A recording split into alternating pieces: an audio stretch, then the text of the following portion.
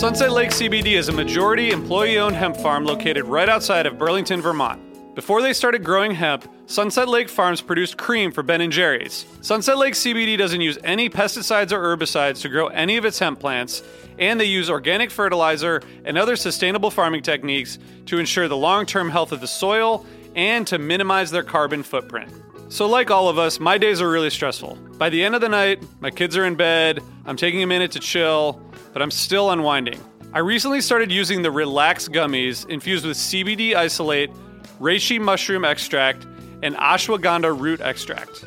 I'm really glad I tried these because they really helped me get ready for a good night of sleep, and I really think I sleep better, so I'd highly recommend it. So check out Sunset Lake CBD today at sunsetlakecbd.com and use the code HFPOD for 20% off your order. That's sunsetlakecbd.com and use the code HFPOD for 20% off your order. Farmer-owned, Vermont-grown, Sunset Lake CBD. Hey everyone, it's Cam Hurt, host of the Best Show Ever podcast, and we have got a second season coming out very soon that I am very excited about. We've got some very cool special guests, including musical acts that we all love, like Karina Reichman, Daniel Donato, Jake Brownstein from Eggy, Rick and Peter from Goose, and many more.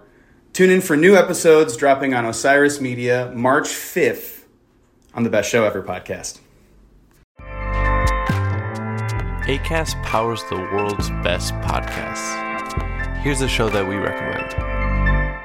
All right, my show, Indisputable with Dr. Rashad Ritchie, has hit 1 million podcast downloads because of you. This is huge. That means we're in the top 5% of all podcasts among listeners. I want to thank you for listening to the show and supporting what we do. Iron sharpens iron. On this show, we dive into the most pressing news of our time. It's not easy, but it's necessary, providing insightful commentary and a heavy dose of fact-based truth. We cover criminal justice, politics, social justice, policy, and how racism affects us all. Find Indisputable with Dr. Rashad Ritchie on Apple Podcasts or wherever you get your podcasts. Make sure you are subscribed to our show so you don't miss an episode, and don't forget to rate us with 5 stars. Now that we've reached 1 million podcast downloads, let's get our show to number 1 in the podcast charts. Hey listeners, I want to tell you about a sponsor, Music Masters Collective. They're a nonprofit organization that produces unique music events, providing opportunities for fans and artists to meet and collaborate in an inspired and creative atmosphere. Every week, they host different events, all with the opportunity to learn from world-class musicians like Oteil Burbridge, Trouble No More, former members of the band, Milk Carton Kids, Nikki Glaspie, Bill Frisell, Sean Colvin, and many more. This June, join the Fab Four, Joan Osborne, John Sebastian, Marshall Crenshaw, and a great group of faculty for the debut of Magical Mystery Camp. This all-inclusive, once-in-a-lifetime music vacation experience in the heart of the Catskills will be packed with nightly performances, workshops, speakers, song circles, open mics, and a lot more. If you're a performing musician at any level, bring your instrument. If you're a music lover, bring your good spirit. It's an amazing experience for individuals, friends, and couples alike. Registration is open, spots are filling up, so check it out soon. And scholarships are available. Check out magicalmysterycamp.com/helpingfriendly to learn more. Osiris.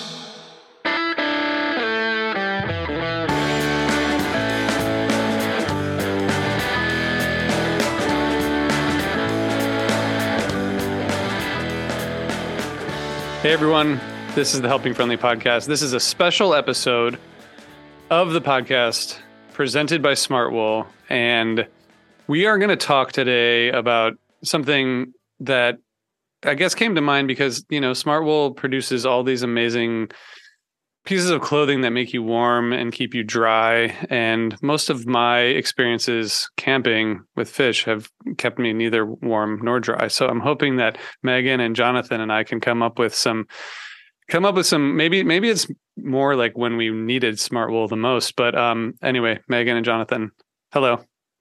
Hello. Hi. And we thank Smartwool for being a sponsor. They're rolling out this new Grateful Deadline. If you listen to the podcast, you've heard the ads, but check them out. Check out smartwool.com, and you can see their new Grateful Deadline. All right, so let's let's kick it off. So I was thinking we could talk about our favorite Phish camping experiences, and I only have a couple, and they're memorable in various ways. Megan, are you a big camping person, or were you a big camping person? Because I know you had dreadlocks, so I just kind of assumed that you liked camping also. Dreadlocks means sleeping outside or wherever, right? That's how you get dreadlocks in the first place. I grew up in Michigan, so I grew up spending a lot of time in the woods. That's where we would drink and hang out. And if I wanted to sleep over with my boyfriend, I had to say I was going camping. So we would just go camping all the time. So I spent a lot of time camping in high school, and then a lot of time camping following the Grateful Dead, and then also a little bit of camping following Phish. Some memorable times for sure. But I like camping now. Now I wouldn't camp to see a show, though. I'm too high maintenance. Oh, I so relate to that. My idea of roughing it nowadays is when the waffle bar isn't working. Actually, my idea of roughing it is a hotel that has a waffle bar. Yeah, exactly. Yeah. But I used to, definitely. And I don't think I've ever admitted this on the podcast. And mercifully, there's very little photographic evidence. But I once had dreadlocks, and they were terrible. Oh, my God. I don't think I knew that. Yeah. I didn't know that either. It's not a thing we address very frequently. Wow. Well, look at that. But, we're breaking news here. But I used to just sleep wherever on Dead tour and going to Phish shows. I definitely camped a number of times, some more successfully than others. That's how it goes. Yeah. And Jonathan, we've camped next to each other at Delfest, at least. That's true. We've done that. God, I forgot about that. And which of you were more high maintenance? Do one of you have better gear, or who's the more experienced camper? One of us didn't have any kids or spouse or other worries. True. That wasn't me. That was wild. And I think that when you're camping next to my family, the day starts pretty early. I can tell you that the very next year, an Airbnb was in order. That seems fair. I feel like the first time I camped at a Phish show was for the first summer shows that I saw, which were Alpine and Deer Creek and Tinley Park. And I think it was great fun. And I think the last time I camped for a Phish show was Coventry, which was it ended up being a parking lot instead of a field because of the rain. And it was 3 days of madness. But, I gotta say, when I left there, we were sad because Phish was over and it was a weird weekend, but we were camped in this parking lot area with, 15 people who were all great friends. And I still think that the best part of that whole experience was spending those few days with a bunch of friends, because I lived in Florida at the time working on a campaign. So I didn't, we got reunited with a bunch of people, and that was the highlight of that insane weekend for me, was actually camping. When Jonathan, you camped at Big Cypress. I did. That sounds awesome. I think that was, it was either that or bring an RV or just flop in the back of your car. But I had a future wife. She was not my wife yet. And a child on hand. And we drove down to Florida, camped at Disney World, and went to Disney World. And then we went to Big Cypress and camped there. And I think that other than the life-changing experience that was the Porta Johns, and life-changing for my wife, in that she then said, I won't go to any more of these festivals, that is. That was the nail in the coffin. That was it.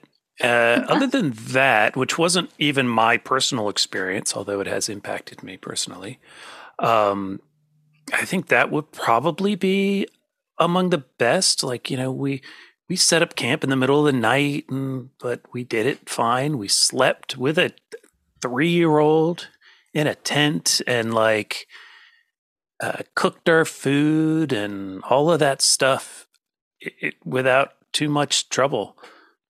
Similarly, I would say that had a very successful, maybe was it the next one I went to, was It.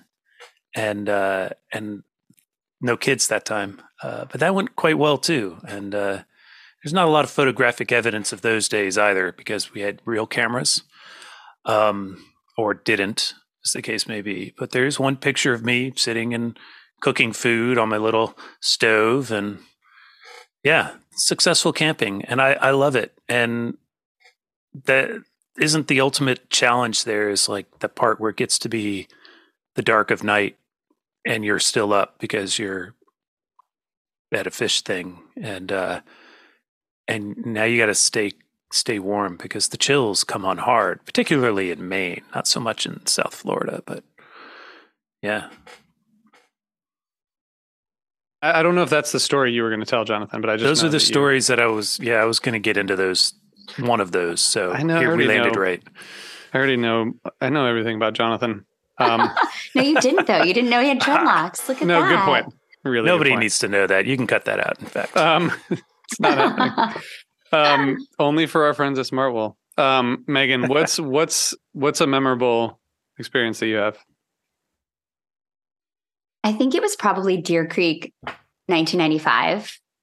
It was the first time I had ever seen Phish outside, and I camped there too. And I had been to Deer Creek the year before, I think, to see the Grateful Dead. And I think I know I saw them a few weeks later for the infamous fence crashing situation, but I think I had been there before. But you still get lost because it's like Deer Creek in 1995 and there's like no GPS and nobody knows where they're going. And I remember my friend and I couldn't figure out where the campsite we wanted to be was. So we like followed some people and ended up meeting someone at a gas station, and he let us bring him back to his campsite. And we ended up setting up this like huge campsite. It was so fun. It was so like 90s with like drum circles everywhere and like, everybody walking like en masse for the show. It was just very like wholesome. We had amazing weather. It was like warm, but not, pouring rain. I felt like every Grateful Dead show that I've ever camped at, it was like absolutely pouring rain. I think all the shows I saw in like the mid 90s, it just rained all the time. It was just, and then they would play like every rain song and you'd be like, okay, I get it. That's what you get raining. Being in the Midwest, going to Buckeye in 1994. Oh my God. Example. That I was there and I camped there as well. You were describing that night perfectly. So I knew it was the worst. It was like everybody there seemed to like get a memo that it was going to like pour rain and be intense. They had like ponchos and sweatshirts. My friend and I are in like a tank top and shorts, and it was freezing when the rain came in.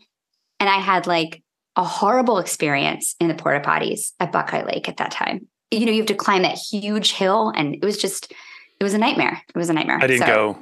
I had a premonition. It was a good idea because it was crazy. Yeah.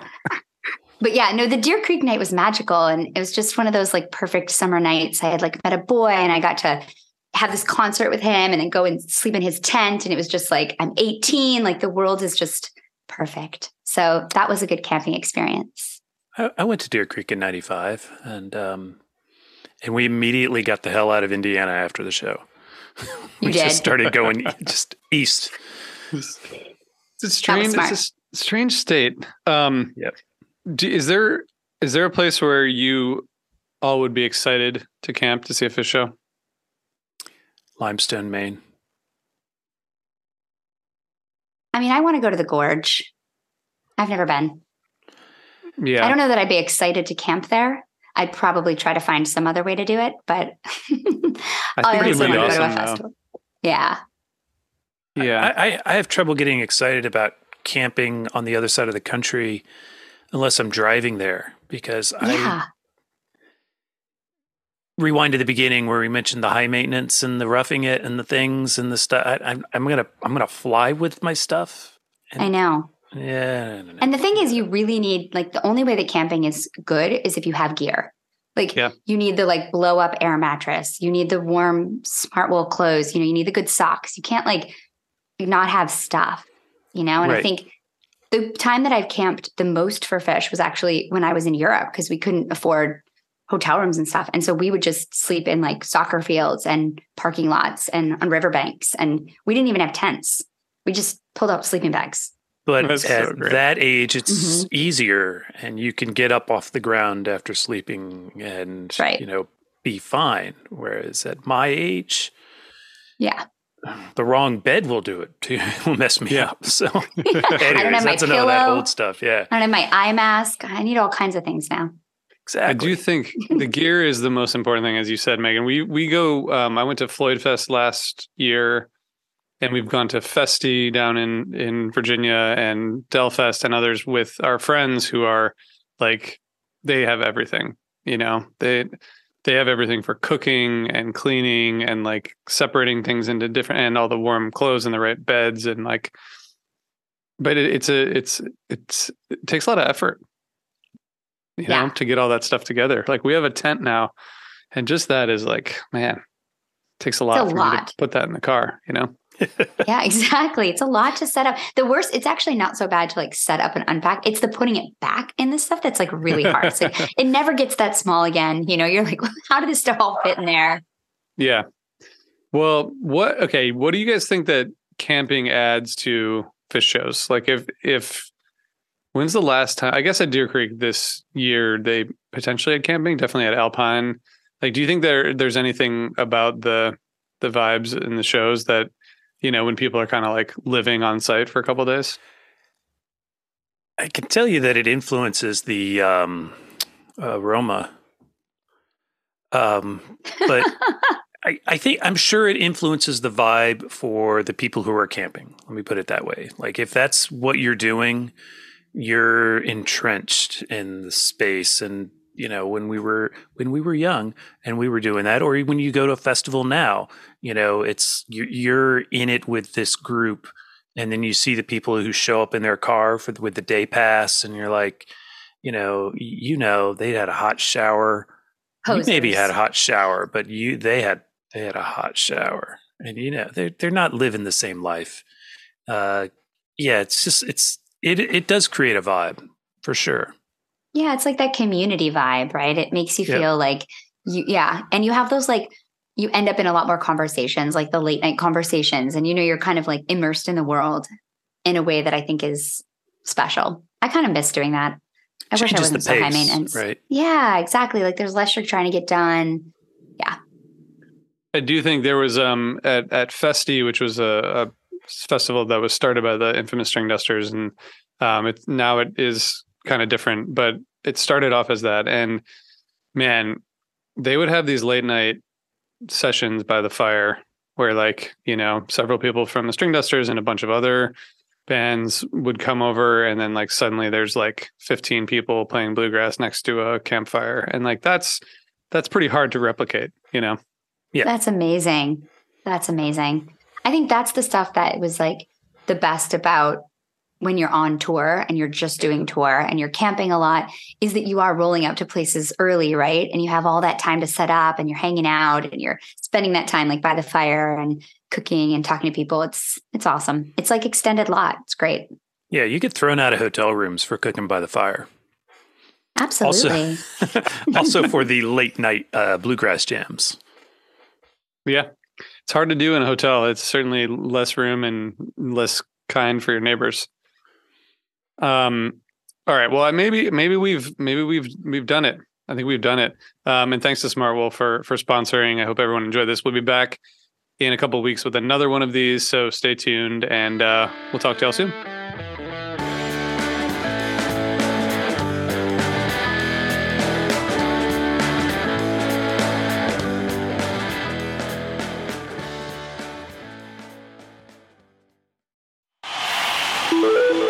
Osiris. Hey, what's up? My name's Lurk, and I'm the host of Lamb Goat's Van Flip podcast. Every week I have in-depth conversations with bands from all over the scene, big and small. We also like to keep our finger on the pulse and showcase up-and-coming bands on the show as well. So come check out Lamb Goat's Van Flip podcast. Hey there, I am Johnny Christ from Avenged Sevenfold, and I've got a podcast called Drinks with Johnny you're going to want to check out. I sit down with a bunch of different people from all different walks of life, from professional wrestlers to actors, comedians, fighters, musicians, everything in between. I'm just looking to make some friends and have a good time doing it. So if that sounds like something you're into, go check out Drinks with Johnny, streaming everywhere now.